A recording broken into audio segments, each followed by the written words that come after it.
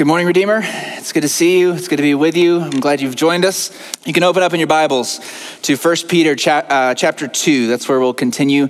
Today, we are in a series through the book of 1 Peter, just going verse by verse, passage by passage, and seeing what God has for us. Today, we're going to start reading in verse 16. Last week, we saw the command to submit to every human authority because of the Lord, and especially to submit to the governing authorities. With the election coming up and everything going on, I would definitely recommend, if you missed that, go back and listen to it. I think Pastor Kevin just did a really great job of leading us. How do we think about this as Christians? But this week, Peter begins to flesh this out, submission to authority in daily life, through members of the ancient household. Okay, so next week, he's going to address wives and husbands, but he starts this week by addressing the slaves, okay, the household slaves. And so let's read starting back in verse 16, and we will get into our service. As we do each week, would you stand in honor of reading God's word? And we will read from 16 through the end of the chapter. Submit as free people, not using your freedom as a cover-up for evil, but as God's slaves. Honor everyone. Love the brothers and sisters. Fear God. Honor the emperor. Household slaves, submit to your masters with all reverence, not only to the good and gentle ones, but also to the cruel. For it brings favor if, because of a consciousness of God, someone endures grief from suffering unjustly. For what credit is there if when you do wrong and are beaten, you endure it? But when you do what's good and suffer, if you endure it, this brings favor with God. For you were called to this, because Christ also suffered for you, leaving you an example that you should follow in his steps. He did not commit sin, and no deceit was found in his mouth. When he was insulted, he did not insult in return. When he suffered, he did not threaten, but entrusted himself to the one who judges justly. He himself bore our sins in his body on the tree, so that having died to sins, we might live for righteousness. By his wounds you've been healed. For you were like sheep going astray, but you have now returned to the shepherd and the overseer of your souls. Pray with me. Father, we ask that you would open your word to us, that you would shed light on it, you would shine, you would help us to understand. Holy Spirit, we know that we don't understand well without you, without your help, without your leading. So would you lead us now into all truth? Would you break down all the barriers in our mind that might be there to us truly hearing from you, hearing what you have to say, and how you want to teach us, encourage us, challenge us this morning. In Jesus' name we ask, amen. You can be seated. I think this passage this week is a call to unjust suffering, right? A call to endure unjust suffering. And so we're going to ask three questions and kind of walk through our text this morning. The first is, what exactly are we called to here? What is this passage calling us to? Two, why should we endure unjust suffering? It's a good question. And number three, how can we have the power to actually do it? So what are we called to? How or why should we do it? And then how can we actually have the power to accomplish it? So first, what exactly are we called to here? Peter begins by addressing household slaves, which would have been a part of every Roman family unit. And when we think of slavery, I think we think of a very different thing than ancient slavery, right? When the Bible talks about slavery, we need to remember a few things. Rebecca McLaughlin writes helpfully that we should remember three things. One, ancient slavery was not race-based. So it wasn't based on your race, the color of your skin. Two, it was common for people to sell themselves into slavery, as it represented a form of employment and was preferable to destitution in some cases. And number three, while many slaves in the ancient world suffered brutality and exploitation, of course, advancement was also possible through the slave status and beyond. So even being doctors, even being a senior civil servant. Think of Joseph in Egypt, how he was a slave and rose to being second only to Pharaoh. So while it's still not a good or just social arrangement, this is very different from the awful and brutal practice of 17th and 18th century African chattel slavery that we're familiar with, that we study in our history books. Peter's comments here are not meant to condone slavery as an institution, right? But they're rather just meant to address people in their situation, right? He's just said, and we just saw last week, he just said, submit to the emperor, honor Nero, the evil emperor. And we said that wasn't an endorsement of Nero's evil behavior, right? But rather it was a recognition of the authority and the position that Nero had from God. And in the same way, Peter here is addressing society as it stands, right? How should a Christian be faithful in the first century in the Roman Empire? Some estimates put the number of slaves as a quarter of the Roman Empire, so a lot of people, right? And Peter has to speak to them, so he's addressing these people, and he's actually giving household slaves a lot of dignity by addressing them directly, addressing them as people. With the way the Bible gives dignity to all people, right? Lifts up slaves, the poor, the marginalized, the outcast, saying every person is made in the image of God. Every person is equal in value and dignity. We don't know, but we can guess that many of the churches Peter's writing to here had a large percentage of people from lower classes. And so the question becomes, what can we learn from this instruction to first century Roman household slaves? And I think this becomes more clear when we take the passage in context, as is always true. Peter just said in verse 16, which we read, that we're to submit as God's slaves. We're to submit as slaves to God. And it's a striking thing to learn. I know it was striking for me to learn that this was a common way that Christians, or at least Christian leaders, identified themselves. Right? Peter himself says at the beginning of 2 Peter, Simon Peter, a doulos, some translations translate it servant, but that's the word, slave, a slave and apostle of Jesus Christ. Peter, Paul, James, Jude, they all introduce themselves as slaves of God. Isn't that interesting? They're writing to the church, and the first thing they say, here, this is Paul, a slave of Jesus, right? We are slaves of Jesus, right? I think this teaches us. We do not belong to ourselves, right? We belong to God. And that's a very countercultural thing, isn't it? But we belong to him. And so when Peter starts by addressing household slaves, I think he's intentionally highlighting them first as being representative of all Christians, right? Slaves of God. Christians of all social classes would have experienced some amount of alienation, persecution, loss of status and respect, financial and social harm for being faithful to Jesus. And this is a major theme, the major theme of the book of 1 Peter, right? The enduring suffering. And so he begins to address the household and household slaves. And so we need to ask, where do we have this type of authority over us? Just like we compared Peter's command to submit to the governing authorities, to submit to the emperor as a command to submit to our elected officials. I think that's a good parallel.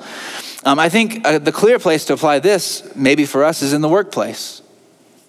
Right? Most people have a boss, a manager, a supervisor. That's not an exact parallel, of course, but don't they have authority over you? And aren't they, aren't you in some ways more or less voluntarily, of course, subject to the kind of mood they're in, right? To how kind or how cruel they are. Students, for you, teachers at school, I think are a good parallel to this, right? Aren't they in authority over you? Can't they make your life really difficult? Right? Can't they treat you unjustly? You can. Let's look at what he says. In verse 18, household slaves, submit to your masters with all reverence, not only to the good and gentle ones, but also to the cruel. For it brings favor if, because of a consciousness of God, someone endures grief from suffering unjustly. For what credit is there if when you do wrong and are beaten, you endure it? But when you do what is good and suffer, if you endure it, this brings favor with God. Okay, so he says, submit to your masters, not only the good ones, not only the kind ones, but also the cruel ones, also those who are mean.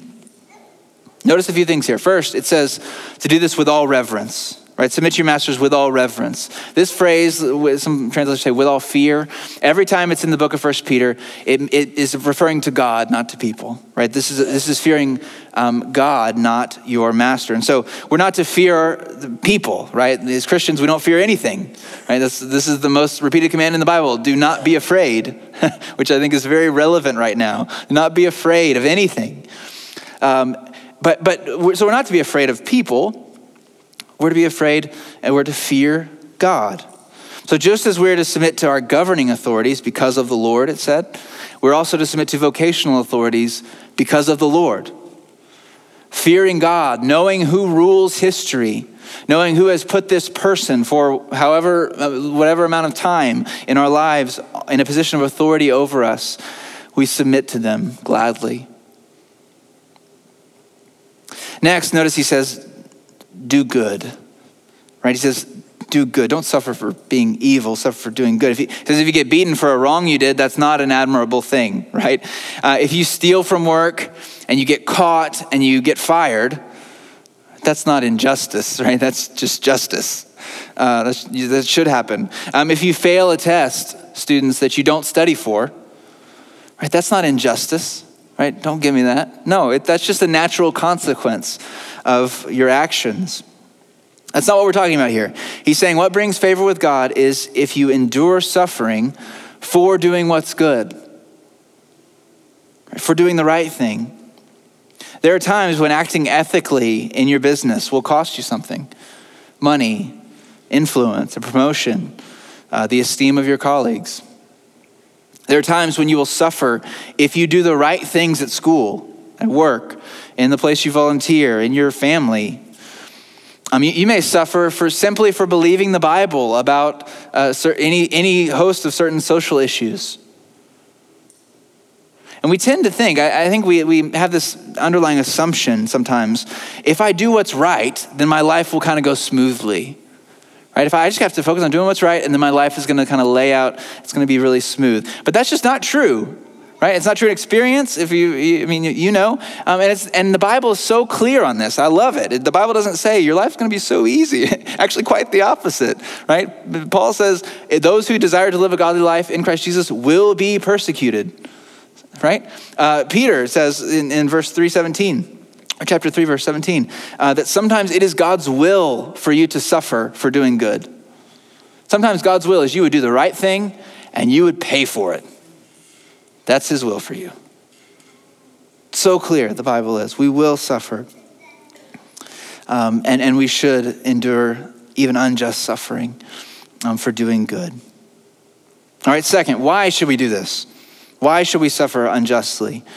And we're Americans, right? So we struggle with this. We do struggle with this. Are you telling me if someone slaps me on one cheek, I should turn the other cheek to him also?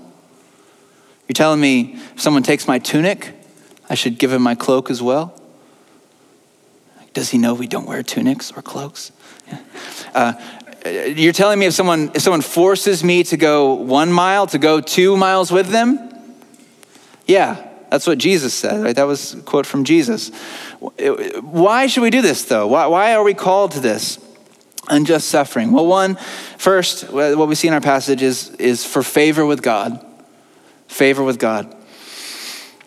I think sometimes in our gospel-centered cultures, theological culture, which I love, I think we're afraid to talk about this a little bit because we know that our hearts are so bent on going back to dead religion, right? To earning God's love and earning our way into God's favor. The thinking, of that is, if I do what's right, then God will love me and will give me a good life. And this mindset is opposed to the truth. It's opposed to the gospel. The gospel is not that I obey and so I'm accepted. It's exactly the opposite. It's I'm accepted and so I obey. The motivation of a Christian isn't that God might be mad at us or we might not make the cut. Right? You better stay in line. No, that's not the motivation of a Christian. The motivation of a Christian is grateful joy. Jesus made the cut for us, and he just gave us his righteousness. Right? We are perfectly accepted right now. We're perfectly loved right now. And maybe that's just the thing you need to hear this morning, Christian. Like, God loves you right now. Like, sometimes as Christians, isn't this funny? But this is actually what we need to hear. Like, I mean, it's what we need to hear every day. But here's maybe you need to hear this sentence. God actually loves you. Do you believe it? Right? He couldn't love you any more than he does right now. And if you think, wait, hold on, then you're basing his love on your performance, right? He doesn't love you because you're good. You're not, right? I'm not. It's not based on it. It's based on Jesus' performance, who happened to be perfect, right? And so God loves you. You're accepted. You're completely accepted. We have to work that into our hearts deep down. That has to change us in all the ways it needs to. But of course, that acceptance, being a child of God, it leads to wanting to please our Father, right? It leads to wanting to please our Father. It's the best when my boys imitate me. I have 2 sons, and I'll put on a ball cap, and they'll run into their rooms and get a ball cap and put it on, right? Come out. And why do they do that? Like, what's motivating them? It's not because they're scared of me. And they're like, I'm not sure if I'm going to be Dad's son anymore if I don't put a kid. No, like they want to be like me, right? They want me to see them and smile. And when that's what Peter's saying here, you know what makes God smile? It's when his children who love him, they do the right thing and they suffer for it and they endure in hope. And he's like, I see you, daughter. I see you, son. He smiles. Second, we endure unjust suffering because we follow Jesus' example, right? This is verse 21. For you were called to this because Christ also suffered for you, leaving an example that you should follow in his steps. Jesus is our example. The word used for example here, it's the word for little forms that children would use to trace their letters. It's like little stencils, that would teach kids their letters. So Christ is our stencil. We're to write our lives, trace our lives onto his. What did he do? Verse 22, he did not commit sin, and no deceit was found in his mouth. When he was insulted, he did not insult in return. When he suffered, he did not threaten, but entrusted himself to the one who judges justly. Jesus was sinless. He always loved, this is so impressive. Do you ever think about how impressive Jesus was? He always loved God with his whole heart, his whole mind, his whole strength. He always loved others as himself. He lived righteously. He always told the truth. And he suffered for it. And in his suffering, he was like a lamb that before its shears is silent. They insulted him. He didn't insult them back. When they whipped him, he didn't threaten them. When the nails tore through his flesh, he didn't curse them. He didn't fight back. What did he do? Verse 23, he entrusted himself to the one who judges justly. I don't know if you watched any of the confirmation hearing this week for Judge Amy Coney Barrett. If you did, you heard a lot of discussion about the law and statutes and precedent and legal procedure. And it's complex, right? Justice is difficult. You start to see even monumental decisions, that the Supreme Court makes are often decided 6-3 or 5-4. Even the best human court only get it partially right? Only gets it partially right. There's no true justice on earth, right? Human justice is always incomplete because no human is omnipotent or omniscient, right? No human knows everything. No human can actually punish people in the ways that they deserve. But there is one who can. There's one who judges justly, and that's God.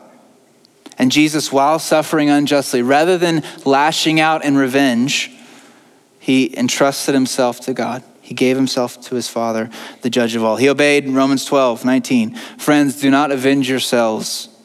Instead, leave room for God's wrath, because it is written, vengeance belongs to me. I will repay, says the Lord. So why endure unjust suffering? Because I'm not the judge and you're not the judge. Right? There's one judge and he will bring vengeance. He will repay each one for what they have done in the body, whether good or evil. He's the only one who can. He's the only one who can actually judge justly. Because he's the only one with all the knowledge of what people have thought and said and done. He's the only one with knowledge of everyone's motivation. He's the only one who has the power to punish people exactly as they deserve. He's the only one who has the power to restore everything that has been broken, to make all things new. You can trust him to do that. That's what Jesus did, and that's why it looked like weakness when he was being beaten, when he was being whipped, when he was being crucified. It looked like weakness, but it was not weakness. It was strength. Right? In his weakness, he was strong in the Lord because he entrusted the one who judges justly. In preparing this message, I thought of some people in our church who have endured unjust suffering. I'm sure many of us have, many of you have. Probably in small ways, probably in unnoticed ways, that no one even knows about besides you. And I think that's as it should be. Right? But if that is you, just know that it wasn't unnoticed by the one who really matters. He saw, he sees, he knows. But I thought that perhaps a good example of this are some of the foster and adoptive families in our church. Right? They're doing good. Right? They've gone to the state or to an adoptive agency and said, man, I'll take care of a child, who needs it. I'll bring them into my family. I'll give them everything. It's so wonderful, right? And it's really can be really romantic in the idea stage of that. But when they do it, they find that it's really, really, really hard. Really hard. And those of you who are adoptive families, those of you who've walked with them know this. Dealing with CPS and the courts, it's often challenging and heartbreaking. It's suffering. Relating with the child's biological parents, if they're in the picture, praying for reunification, wanting what's best for the child, not knowing what that is, it's so difficult and it's suffering. Often the children struggle, right, with all kinds of things. And even despite a great family situation, they just aren't even thankful. They aren't even glad to be a part of the adoptive family. It's like a knife to the heart. It's suffering. But what an example of faithfulness to us all. Right? You do what is good and you suffer unjustly for that child. And you endure it in hope. And so you're like Jesus, who suffered unjustly for us. Number 3, how can we do this? Where do we get the power? We do not have the power or strength to do this ourselves, do we? I think that's pretty clear. Suffering, especially unjust suffering, it will make us bitter. It will make us angry. It will make us just despair if we try to just grin and bear it. That's not what we're called to. What are we called to? Well, as always, we look to our Savior. We look to Jesus. Verse 24, he himself bore our sins in his body on the tree, so that having died to sins, we might live for righteousness. By his wounds you have been healed. For you were like sheep going astray, but you have now returned to the shepherd and the overseer of your souls. Not only was Jesus our example in his suffering, he was our substitute. He was our substitute. Peter uses language from the great messianic prophecy of Isaiah 53. Here he quotes Isaiah 53 several times, which was written hundreds of years before Jesus was born, but predicts his suffering in great detail.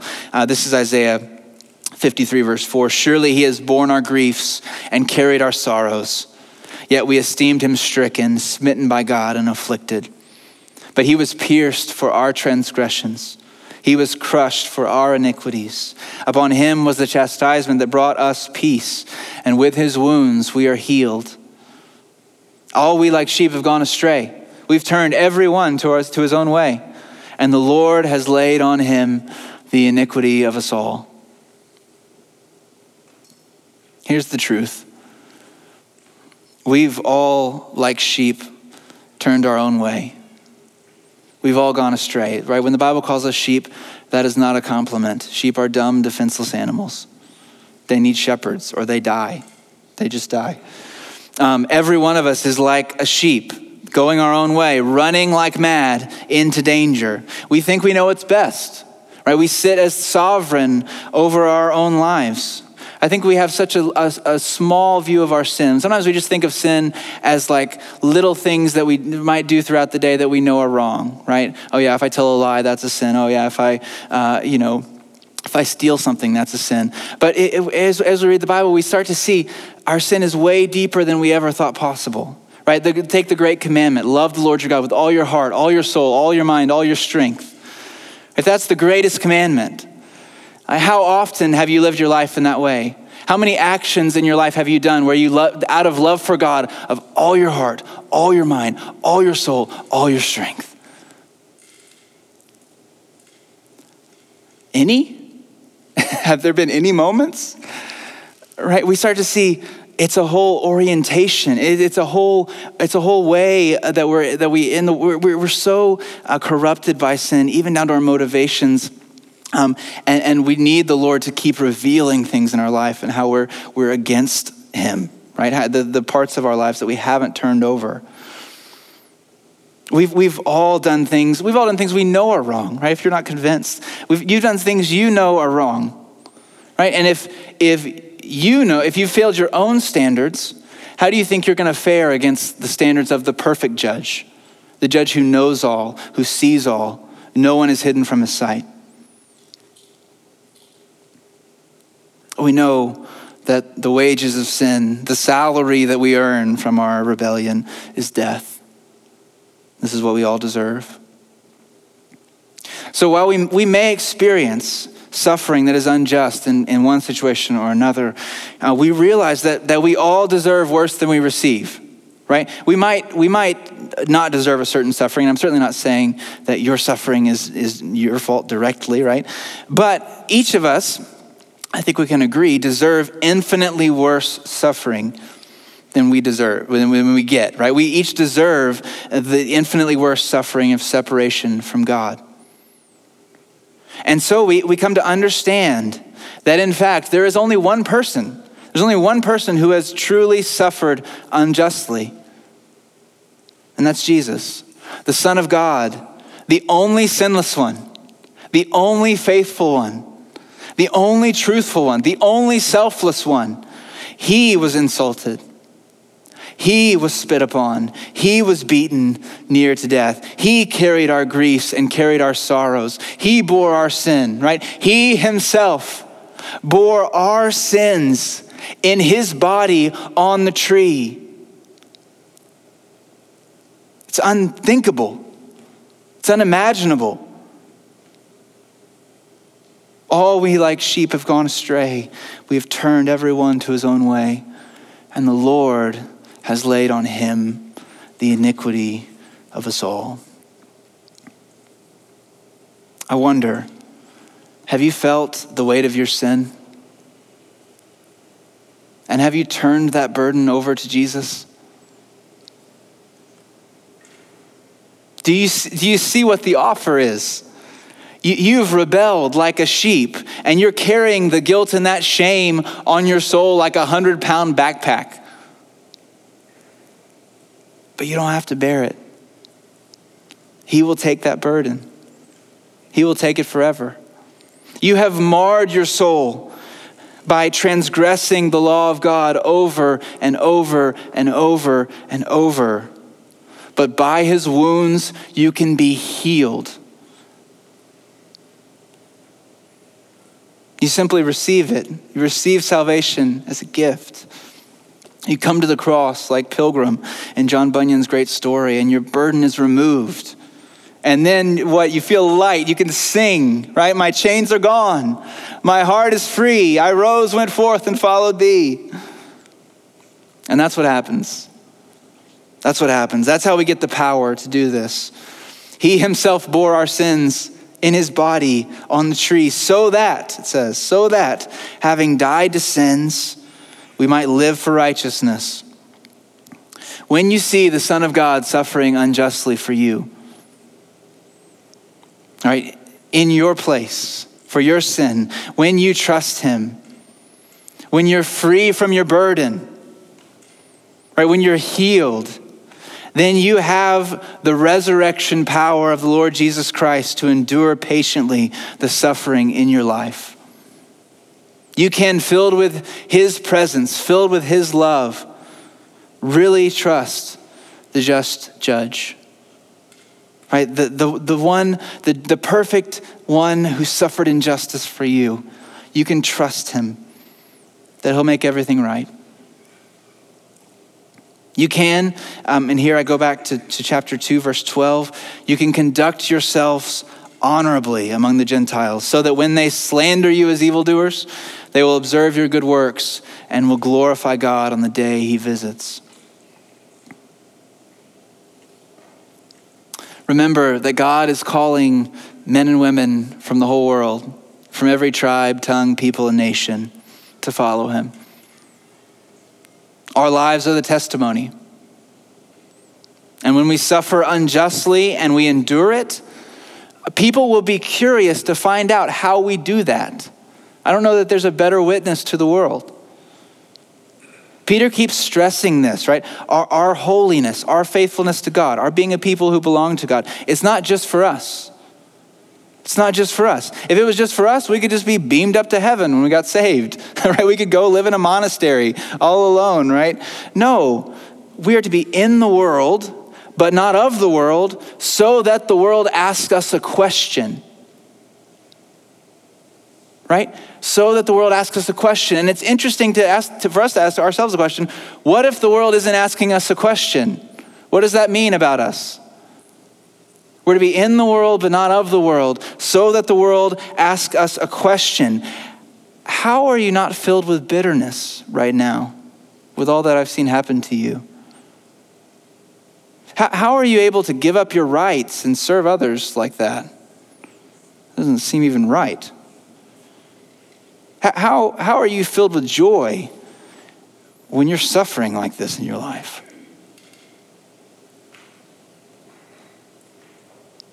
And the answer is not, I just kind of have a laid back personality. No, it's not, I'm really great. It's he himself bore our sins in his body on the tree. That's why. That's the only way. Right? He did that so that I could die to sin and live to righteousness. I'm his. I belong to him. I trust him. Right? This is what it's like to be part of the family. Would you like to join the family? Suffering unjustly for the cause of Christ glorifies Jesus as supremely worthy and gives us the opportunity to proclaim the excellencies of him who called us out of darkness and into his marvelous light. So when your boss treats you unfairly this week, when things don't go your way, and when suffering comes, how will you respond? Will you lash out in anger? Will you cower in fear? Will you mumble in resentment? Will you spend the next 24 hours coming up with what thing you should have said? Or will you follow our Savior who suffered for you, leaving you an example that you should follow in his steps and continue to trust, continue to hope, and continue to love? Let's pray. Father, thank you for your word that is so honest with us, that addresses us, that reveals the thoughts and intentions of our hearts. We are not good at this, Lord. We're not sufficient for this. As always, this call is too heavy. It's too hard for us. And so I just pray that no one in this room would try to do this by their own power. No one in here would just try to bear up and grit this out. But instead that each of us will be filled with your Holy Spirit. We'd be filled by your love, that Holy Spirit, you would help us. You would give us the power. You would lead us into this faithfulness that you're calling us to. Jesus, thank you for suffering so unjustly for us, that you would give up your life for ours, that you would die in our place. We will praise you forever for that. Thank you, Lord. We love you and we honor you. In Jesus' name we pray. Amen.